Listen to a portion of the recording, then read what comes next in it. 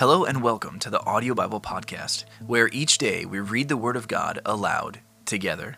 Today we continue reading in the Old Testament book of Numbers. Numbers chapter 19 from the New International Version. The Lord said to Moses and Aaron, "This is a requirement of the law that the Lord has commanded.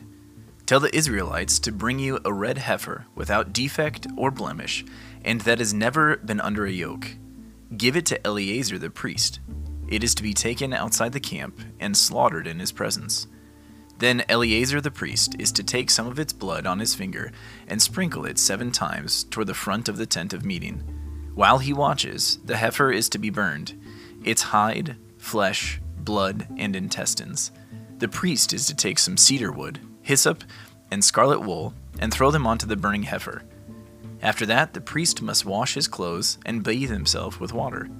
He may then come into the camp, but he will be ceremonially unclean until evening.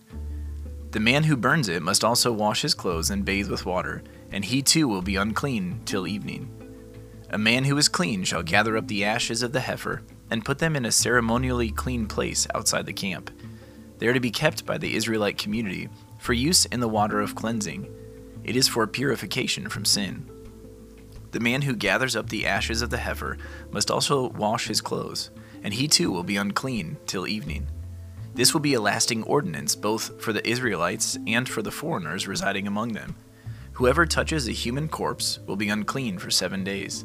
They must purify themselves with the water on the 3rd day and on the 7th day. Then they will be clean.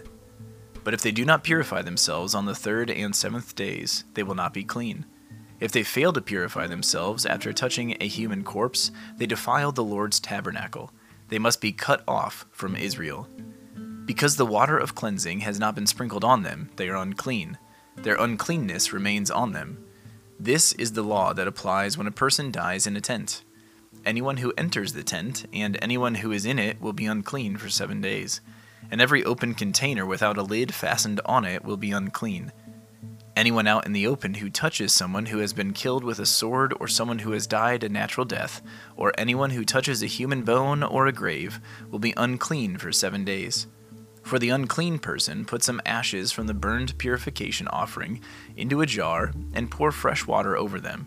Then a man who is ceremonially clean is to take some hyssop, dip it in the water, and sprinkle the tent and all the furnishings and the people who were there. He must also sprinkle anyone who has touched a human bone or a grave, or anyone who has been killed, or anyone who has died a natural death. The man who is clean is to sprinkle those who are unclean on the 3rd and 7th days, and on the 7th day he is to purify them. Those who are being cleansed must wash their clothes and bathe with water, and that evening they will be clean. But if those who are unclean do not purify themselves, they must be cut off from the community, because they have defiled the sanctuary of the Lord. The water of cleansing has not been sprinkled on them, and they are unclean. This is a lasting ordinance for them. The man who sprinkles the water of cleansing must also wash his clothes, and anyone who touches the water of cleansing will be unclean till evening.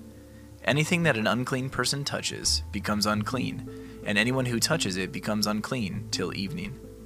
Thank you for tuning in to the Audio Bible Podcast today. This has been Numbers chapter 19 from the Word of God.